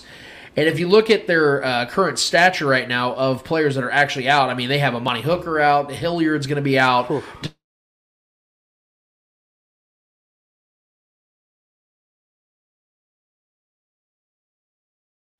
The better quarterback. I guess you want to say home field advantage. I don't think it's going to be much of a home field, but they're going to be home. They're going to be feeling good about themselves after a nice victory they just had this last week. Especially against the Dolphins. Yeah, which is why I'm picking the Titans still. So, you got me on that one. Look, man. This is when the Chargers will always shit their pants. When they should win. When they are expected to win. They're 3-point favorites in this game. They have, like I said, quarterback advantage. They have the health advantage. They're at home. They should win this game, which is why they're not going to. And here's the reason. I'm not just going to say that and just leave it there. The advantages that the Titans have, and it's glaring, is coaching and run game. See, I'm going to reference the Chiefs game as to why I'm picking the Titans in this one. So the Chiefs obviously won that game a few weeks ago against the Titans 20-17. But there was context to that game. Obviously, Malik Willis played, not Ryan Tannehill. They had a string of injuries of guys out, including Amani Hooker and Hilliard and other players that could have played in that game. Guys got injured in that game for the Titans. All those things, and it was a 3-point win in overtime. It was not a game that was decided early. The Chiefs didn't have that game wrapped up. Titans played their asses off in a very hostile environment, in a place they've not had a lot of success, and again, with their backup quarterback. And they still had 172 rushing yards in that game. Patrick Mahomes is what saved the Chiefs. Because as bad as he played in certain instances, he had 509 yards of offense by himself and 2 touchdowns. I'm not expecting Justin Herbert to go for 509 yards in this game. And even though he's got Mike Williams and Keenan Allen back, Austin Eckler's healthy and having a really good season, Derwin James is going to be missed in this one big time because they are already the 29th rushing defense in the league against Derrick Henry. The Chiefs, as bad as they've been on defense at times this season, are one of the best rushing defenses in the league. And Derrick Henry still did what he did against them. He had over 115 rushing yards by himself in that game. I'm expecting Derrick Henry to have a monster game, and this is what I'm expecting the Titans to run the time of possession. I'm expecting Justin Herbert to shit his pants. You know why that is? Because for the first time in a long time, Justin Herbert's got expectation on him. Everybody loves his talent, super talented kid, doing all these great things, putting up numbers. But what have they amounted to so far? Nothing. And Brandon Staley is not a head coach that can string together back-to-back good game plans. He had a good one last week. Am I expecting him to outcoach Mike Vrabel? No. This is going to be a close game. I trust the coaching staff on the Titans side far more. Titans are on a 4-game losing streak. Am I expecting them to lose 5 straight games? No. I think they upset the Chargers in this one. We're going to sit here and go, how did they pull this off? Got all these players injured. What the hell is Brandon Staley and Justin Herbert doing? And if we know anything, it's always been the Chargers to come that close to succeeding, but always end up failing. I am picking the upset. I think the Titans squeak out a 2-3-point victory in this one, and it's going to blow the. It's going to start really ramping up those rumors about Sean Payton taking over as the Chargers head coach. It's going to really start ramping that up because I think Brandon Staley, if they lose this game, Brandon Staley will get fired because if they lose, the Chiefs clinch the AFC West, and the Chargers more than likely won't become a playoff team. Man, Sean Payton with that Chargers team, that's something the Chiefs do really have to pay attention to because Sean Payton... make them a lot more respectable. Oh, my God. The way he was able to extend Drew Brees' career the way he did... I know, man. Okay. I know you picked the Titans. I'm picking the Chargers in this game. Why am I picking the Chargers? And you nailed it right before you started ranting about the Titans. The health. I think that the Chargers are the healthier team going into this matchup. I think Williams and Keenan Allen, by far the best receivers in this game. Yeah, Traylon Burks is out too for the Titans. So there's no weapons for the Titans to even they have to rely on that running game. If the Chargers can kind of control Derrick Henry, not a lot. I mean, he's going to get his. But if they don't allow him to get into the end zone and stuff like that, this should be a good game for the Chargers. I do have him winning by 7 points. I do have him winning 21-14. I do think it's going to be a hard-fought battle within the first half. I think it's going to be a very, very low-scoring first half. We might see a 7-7 first half, and I think going into the second half, we're going to see the Chargers take the lead, and then we're going to start seeing the Titans go away from the running game, kind of like what they did here in Kansas City. They benched Derrick Henry and just focusing on, and I think that's exactly what's going to happen. I think we're going to see towards late in the second half, we're gonna see the Chargers take the lead, and the Ryan Tannehill, the Titans are going to try and catch up with passing the ball, ignore Derrick Henry, ignore the running game. And I think that's where it's going to bite him in the ass, and I think the Chargers are going to go and win this game. I could be very well right, but if I'm not, you better believe I'm posting this shit when it happens. You better believe I'll bring this shit up. That is like I said, our Sunday slate picks. We've already put our Saturday slate picks out there. Let us know what you guys think. If you guys have any picks out there that you think you see happening, any upsets, any big wins, whatever you got when it comes to the matchups, let us know. Hit us up on our YouTube channel. Let us know what you guys have going on. It's time to get to the Chiefs and Texans. It's time to preview this game. This is a game that, quite frankly, to be honest with you guys, as much as I love watching the Chiefs each and every week, and I always go through all my research and really start to break this one down and really just give it a nice look over and, make it an interesting. We do this. This is what we like to do. We like to talk about, what could happen. What could take place in this game that changes the infrastructure. What ways the Chiefs can win this game or lose this game. It's always a fun situation to talk about. But this one's very simple to me. In fact, this is a game everyone circled the Bengals game and circles all these other games on the schedule. This is a game I circled for one specific reason.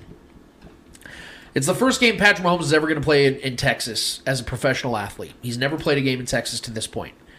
It's the first time he's done it, which means that he's going to want to go out there and show off and show out, and I get it because his family's going to be there. He's going to have a lot of old friends, high school, college buddies will probably be there. He said this is the game where most of his, he's going to have the most people he's ever had at a game. And I'm sure he will show out in this game. I'm sure he'll have really good numbers.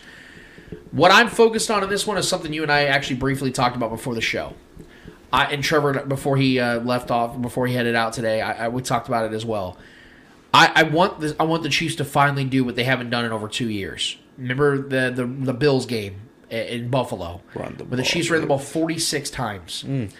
I'm not saying I want to see the Chiefs run the ball 46 times. What I am saying, though, is I want to see the Chiefs run the ball 30 times in this game. This is not a game by any means, for any reason, that the Chiefs should not have a 2-3 touchdown lead going into the second half. The Chiefs should have a 27-point lead at some point in this game, just like they had last week. And if they're going to learn from that previous matchup against the Broncos, who actually have a great defense, then learn it this week and put this team away and get out of this game unscathed. Don't make this stressful. There's no reason in the world against a 1-12 win team, 1-12 team, to make this one stressful at all. There's going to be a ton of Chiefs fans out there too, because that's not a big drive, not a big flight. People can make the trip. They will make the trip. You'll see a lot of Chiefs fans in this game. Because there's also a lot of Chiefs fans out there because they converted once Patrick Mahomes became a Chief. I've seen it myself. You look at the injury report. Outside of Chris Jones' illness and Kadarius Toney being questionable, I'm not expecting McColl to play this game. I don't think the Chiefs are going to activate him. I don't expect Kadarius Toney to play either. I think they're just trying to get him back into practice. They have him as questionable. I'm not expecting him to play. I am expecting Chris Jones to play. He is sick. That's been a thing that's been going around. Trust me, I know. But it's been going around. I do expect Chris Jones to play in this game, though. I don't know if he'll play a bunch. I think he'll probably be on a snap count. I think Travis Kelce will probably be on a snap count as well, because those two guys should not have to play long minutes going deep into this game. This is a team the Chiefs should be able to blow out and blow out easily. This is not a game I think the Chiefs are going to overlook because, like I said, they had a frustrating, stressful victory last week when they shouldn't have. I know this is the third consecutive road game for the Chiefs. This is a very bad team that is not only bad, but is a team that is insanely banged up. So their offensive lineman, Kenyon Green, is out. Derek Stingley, their best defensive back, is out. Damian Pierce, their only piece of offense that's been consistent all year, the rookie running back, is out. Steven Nelson, the former Chiefs defensive back, is out. Their offensive lineman, Justin McCray, is questionable. And then Brandon Cooks, their only great wide receiver, and Nico Collins, their other wide receiver, are all out. So not only is this team bad, depleted. There's nobody out there. Who's Davis Mills going to throw to? Who's going to hand the ball off to? Under no circumstances can this be a close game. Under no circumstances can the Chiefs let the Texans get into the 20s. This needs to be a 24 to 30 point beatdown. This is a no excuses game. I will not accept a victory that's under 20 points. None whatsoever. We cannot come into episode 198 next week, Eddie, talking about the Chiefs squeaked it out, found a way to beat a one-win team. No.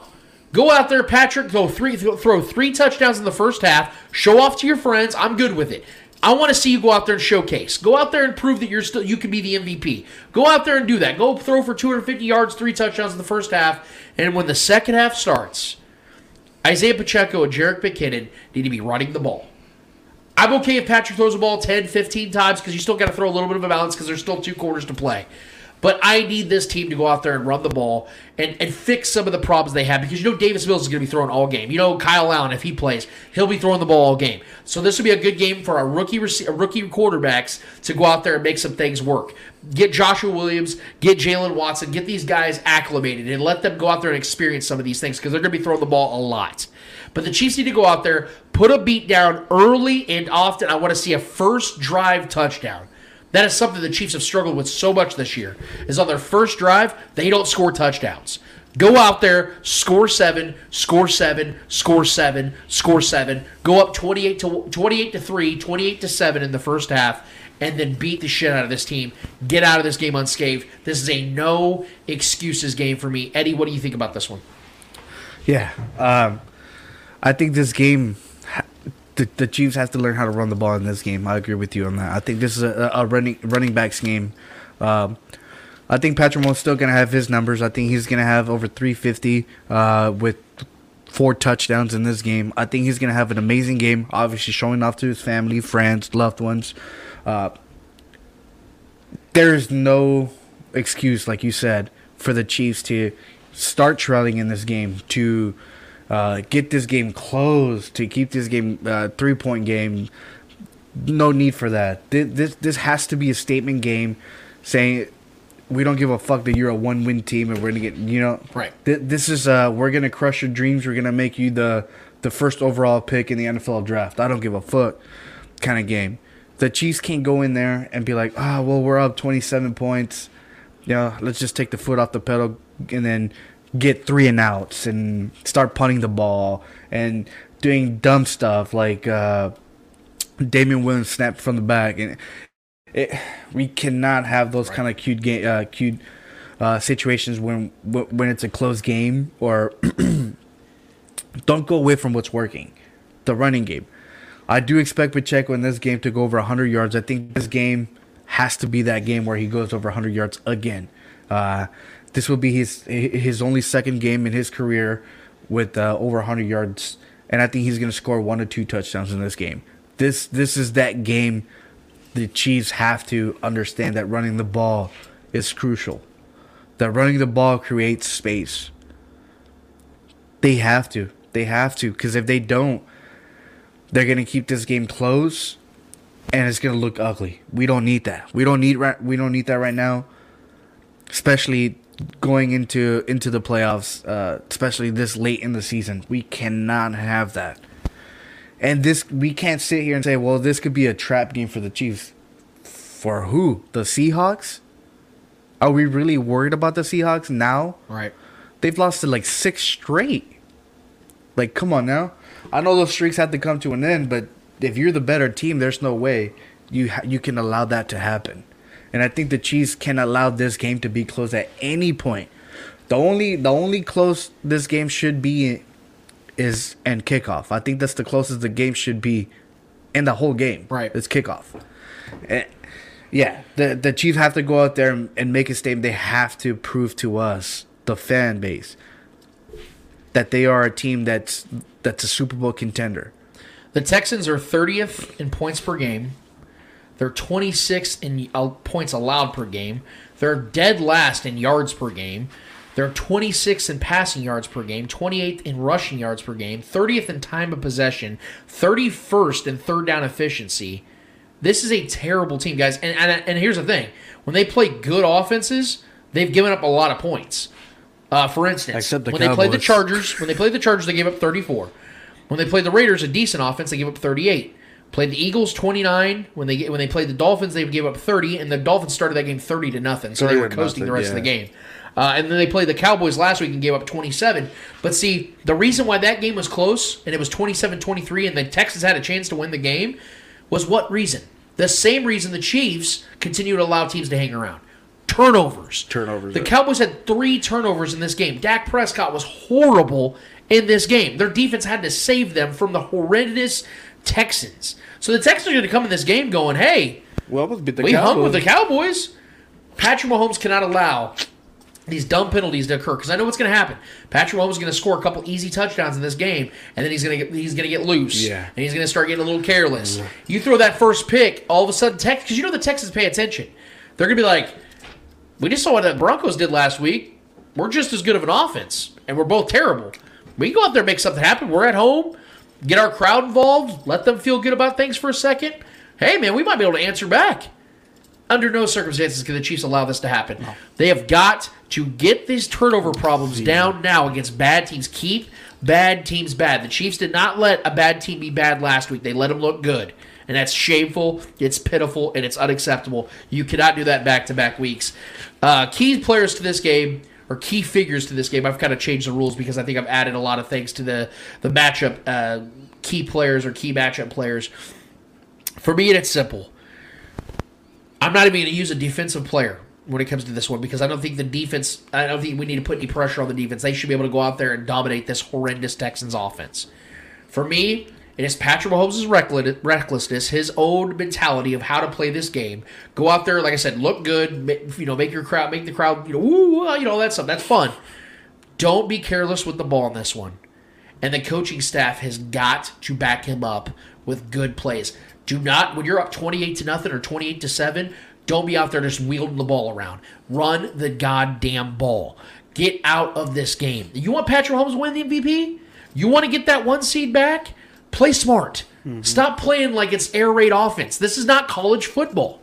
This is the NFL. And NFL teams, Lovie Smith, although he's not a great head coach, this man led a team to the Super Bowl in 2006 with Rex Grossman as his quarterback. Eddie, do you even know who Rex Grossman is? Fucking terrible. That's who he was. He was a horrible quarterback. He led the league in interceptions that year. I think he had like 22, 23 interceptions. They got to the Super Bowl that year and made Peyton Manning work for that victory because they had a great defense. Lovie Smith, I respect that man with everything in me. He's a hell of a defensive mind. He's been in this league as long as he has for a reason. And he's got one of the coolest beards of all time. So, the Texans are going to come in this game not feeling good about themselves. Probably not even expected to even get close. But you cannot give that team life. Because if you give a team like that life, this is the NFL. This game can be closer than it ever should have been. Chiefs cannot have that this week. Coaching staff, Patrick Mahomes, do your damn jobs. Go out there, put together an MVP game plan so your MVP can play like an MVP. Eddie, who are your key players? Give me Juju. This is a perfect situation for Juju. This is a perfect game for Juju and Patrick Mahomes to connect and do their thing. Juju can very well go out there and put up the numbers that he wants, that he pleases with this kind of defense. It's a terrible team. I really hope we're not downplaying this team too much and they come out and score on their first drive and then make the Chiefs. You better not be fucking knock on wood. Yeah. Yeah. This is a game where Juju should go off. He should have over 100 receiving yards in this game. This team allows it. So why not go out there and do it? Run the ball. I'm going to go... and my second one is Pacheco. Run the ball. Have him do his thing. Let him run the ball aggressively. This is the team where we can do it against. The Broncos have a great defense. and we still put up good numbers. So I think this team should go out there, run the ball. After you have a comfortable lead, just run the ball, run the clock. And like you said, get out unscathed, get out healthy. There is no excuse for this team to not have a receiver over 100 yards and a running back over 100 yards. This team is very capable of doing that, and I think they will. So my two players are Juju and Pacheco. Like it. When it comes to score, again, there should be no reason in the world why the Chiefs don't score a lot of points in this one. And I'm saying like early in the game and then kind of coast, and then they'll probably run into another touchdown or two. I'm going to predict that the Chiefs score 28 points in the first half and then coast the rest of the game. And I think that it's going to be one of those games where it looks like the Chiefs put up a lot of points throughout the game, but they really didn't. I think that it's going to be Patrick Mahomes holding a clipboard with a visor in the fourth quarter. Chad Henne's playing. Hopefully Ronald Jones will be active and he can play in the fourth quarter as well and help them just kind of run into this next victory. But I'm expecting the Chiefs, and this is the first time I've done it in a while, I'm expecting the Chiefs to score over 40 in this one. Because like I said, I think they're going to set themselves up really well for the second half. I think they score another touchdown in the second half and push them up 35. And then I think they get a couple field goals for the rest of the game, putting them at 41. So I'm going to predict that the Chiefs roll the Texans in this one 41-17. That's my score prediction. I expect the Chiefs to go out there and do their thing, like I've said. And with you, I'm on board. I think this is a perfect situation where we can drop 40 points again. It is not crazy that we dropped 40 points on a team this bad when we dropped over 40 points against arguably the best defensive football in the 49ers. So I got this team winning 42-21. Why do I give the Texans 21 points? Like you alluded to, I think fourth quarter we're gonna have nothing but second and third string players in both sides of the ball, and I think that defense will allow a couple of touchdowns to the Texans starting lineup, because I think the Texans are going to keep their starters through the whole game. So I do think they get some points in what do you call that? Like garbage time. Yeah. So that's the only reason I have them at 21 points. We've seen the Chiefs give up points in garbage time. We've seen it. It's gonna happen. So yeah, I got it 42-21. I like it. Let us know what you guys think. What's your score prediction? How do you see this game going? What do you think is going to take place? Anything you guys have when it comes to Chiefs-Texans, or any prediction that you have for any game this week, hit us up on our YouTube channel. Subscribe to it. Get the notification link going. And we love to hear from you guys. Eddie, we have one more order of business to get to. What's it called? Hold this L. Each and every week, we finish off each and every episode with a series of L's in the world of sports. Whether those L's in the world of sports are friendly or not so friendly L's in the world of sports, we promise you, whoever is holding those L's in the world of sports deserve those L's in the world of sports. Eddie Ortiz, Mr. Yo, who's holding the L for you this week, and why is it F1? I wish it was F1. I miss F1. But who's holding my L this week? I think I'm going to give it to Colin Cowherd. Why am I going to give it to Colin Cowherd? I believe it was yesterday's episode. I read this on Twitter. It was yesterday's episode where he said that the Raiders should trade Derek Carr, and that he expects the Raiders that they could potentially get a first and a second for Derek Carr.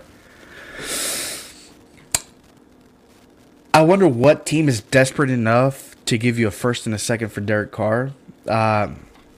I don't think there's any team out there that would give you a first. A second, I can buy that. Derek Carr's a good quarterback. He is not worth a first and a second. Right. No. I can see a second and fourth maybe being traded for Derek Carr. I can see that. I can see that potential. There is no way any team should trade for Derek Carr for a first and a second.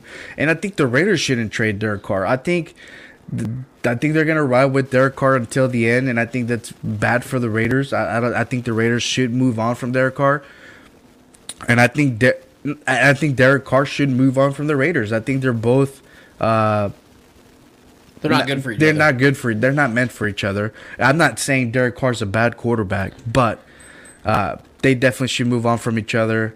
Derek Carr can very well go to another team and succeed. He's a good quarterback. but I don't see him being a first and a second. There's just no.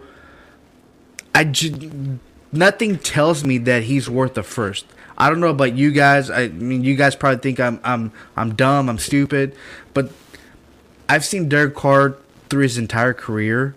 Obviously, because he plays in the AFC West. He had one good season to where we all were like, he might win MVP.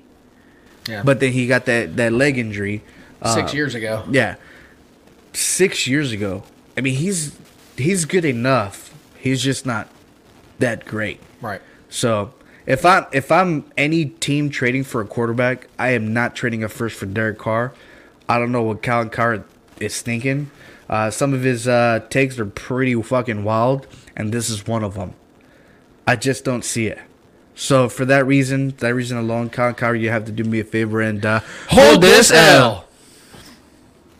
All right, so I want to start us off. I'm going to be a little greedy here because Trevor's gone. So whenever you're gone, Eddie, I like to do this too. I like to double down a little bit. Okay. I want to first give a W to, in my opinion, and I think it's not even going to be close once he's done, the greatest tight end who's ever lived, Travis Kelce, because as we mentioned earlier, and I want to reiterate it, he reached 10,000 receiving yards, 10,000 career receiving yards this last week against the Broncos.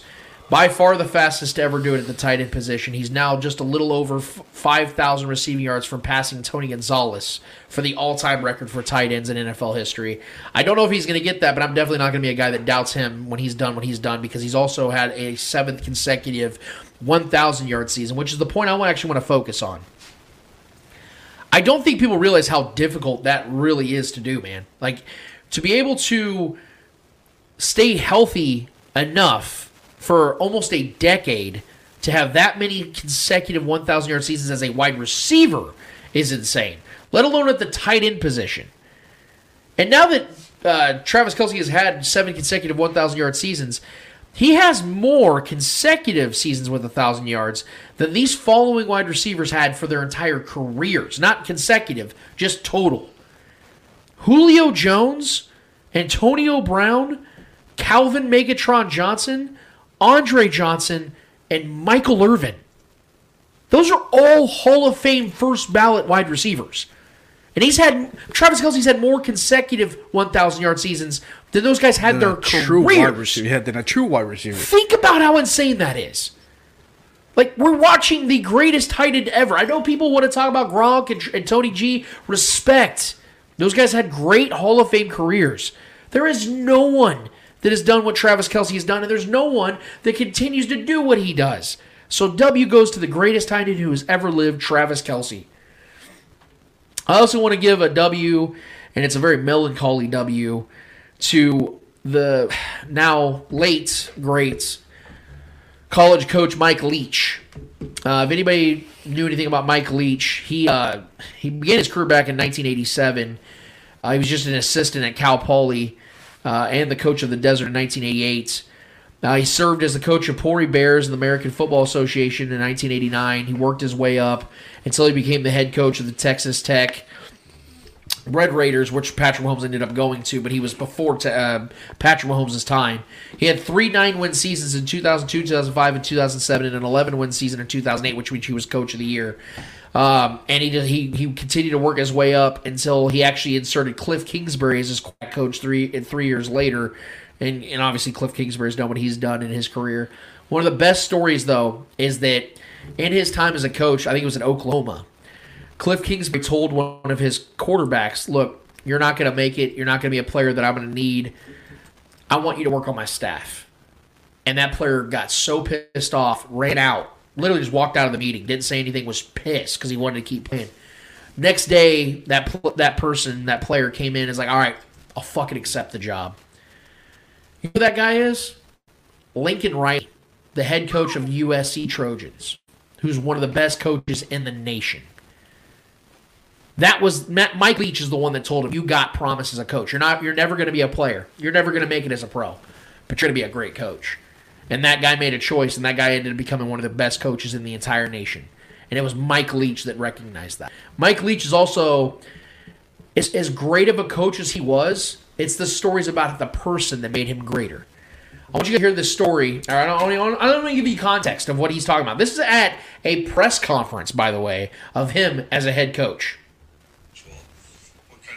First of all, what kind of mythical powers does a Sun Devil have? We got to consider that. I'm going to say the Wildcat's out. The Trojan, does he have a horse or is he on foot? Does he have a bow and arrow or just his sword? The Bruin, definitely formidable. Another bear up there at Cal. The tree, I imagine that tree's going to get chopped down. Unless we're going to go with a bird and somebody might get pecked or something, I don't know. The duck might lose interest and just fly away and get out of there, which may be good advice under the circumstances. The husky, no chance. The beaver, well, we'll see how long that beaver can hold his breath. The ute, again, we're back to, is he on horseback? Does he have a bow and arrow? Did he trade for a rifle? I mean, because if that ute's got a rifle, there's some definite problems. You'd have to get one of those Harry Potter activists to read up on how you kill a Sun Devil, because there's a lot of outside stuff there. As far as a beast alone, a buffalo's going to be pretty hard to tangle with. I mean, a buffalo's utterly outstanding. Did I leave any of them out? The cougar will find a way. Clear-minded and crafty, a combination of stay out of harm's way and attack when you get your chances or your openings. That was a press conference when he was talking about team mascots and how they would fare against his Cougars. Like, who does this? That's what made Mike Leach so unique, is that he would actually do that with people. He would actually entertain the press conferences. I remember there was a story that came out this week about him. I think it was a writer or a reporter called him and asked him a question about something in life, and he just starts talking and talking and talking. And then the guy recognized there was a whistle in the background. He's like, Mike, what are you doing? Oh, I'm here at practice. He's like, Mike, we've been talking for like a half hour. We're talking about stuff that had nothing to do with football. He goes, oh, it's all right, it's fine, man, I got time. And he's just like, hey, run that drill. And he's like, so anyway, as I was saying, and he just goes right back to the conversation, right in the middle of practice. Like, he was one of the most unique guys, and furthermore, when we're talking about the football side of things, Mike Leach revolutionized college football, even some in the NFL, because he's the one that created the air raid offense about 12, 15 years ago. And it turned everything into the spread formations where you have no running backs, no backfield, all 5 wide. He created all of it. And the story that I want you guys to hear about why Mike Leach was so, why he was such a genius behind what he was doing, was when he talked about how. So here's the story: the 1999 Oklahoma-Texas game where he fooled them with a fake script. So I want to find the video here because this was so good. I want you guys to hear this. It's a quick little video about Mike Leach with a fake script.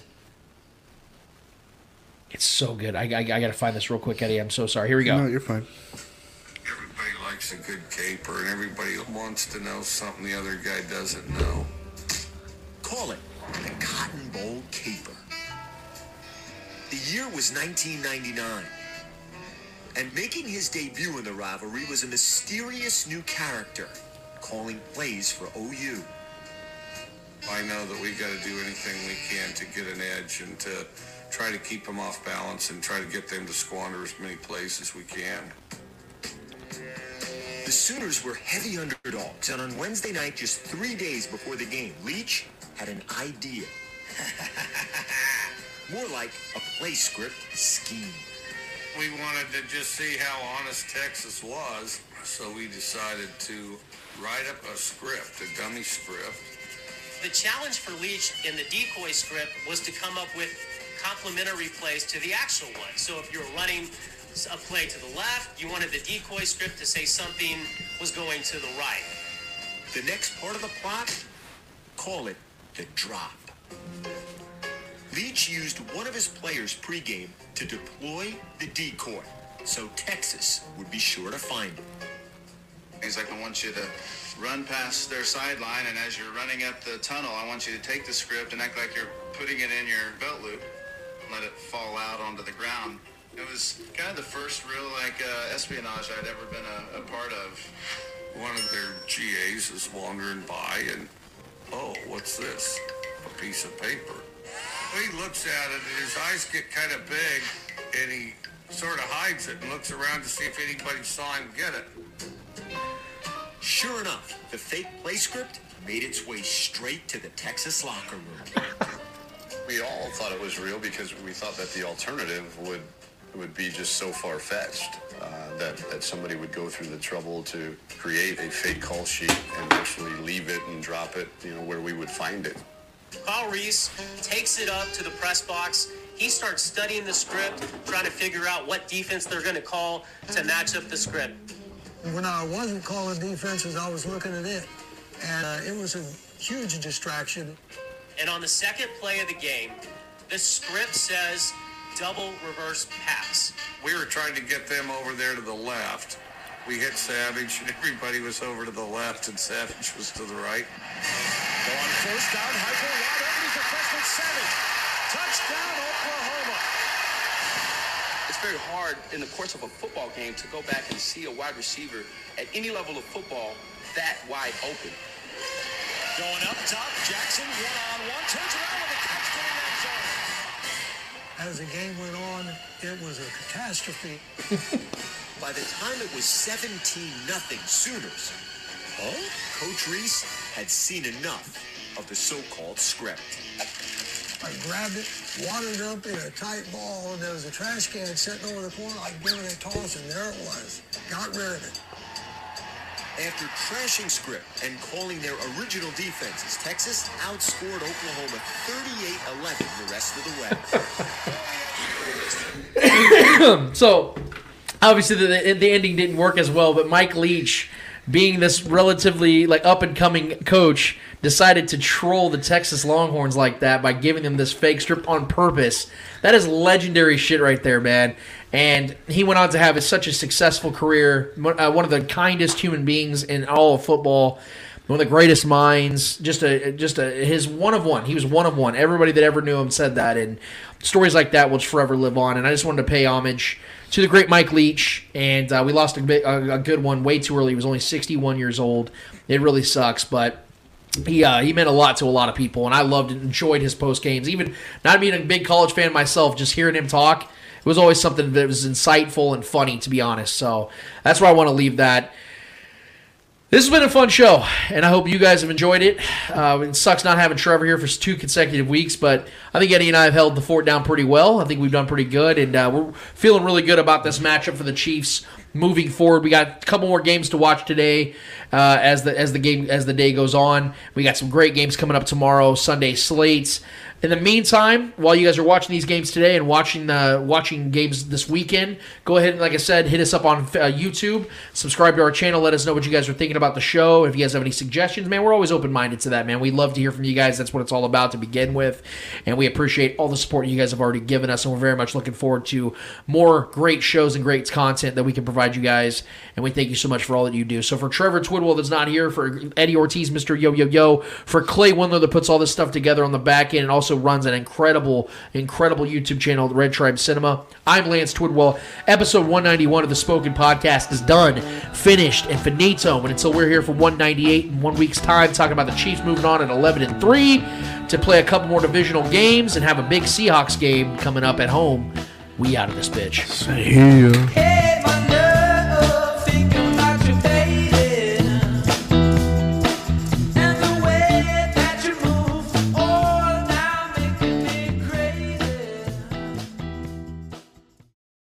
We're going to get out of this bitch. Thank you so much for listening, guys. See ya. You are tuned into The Spoken. I might actually stick around for a little bit.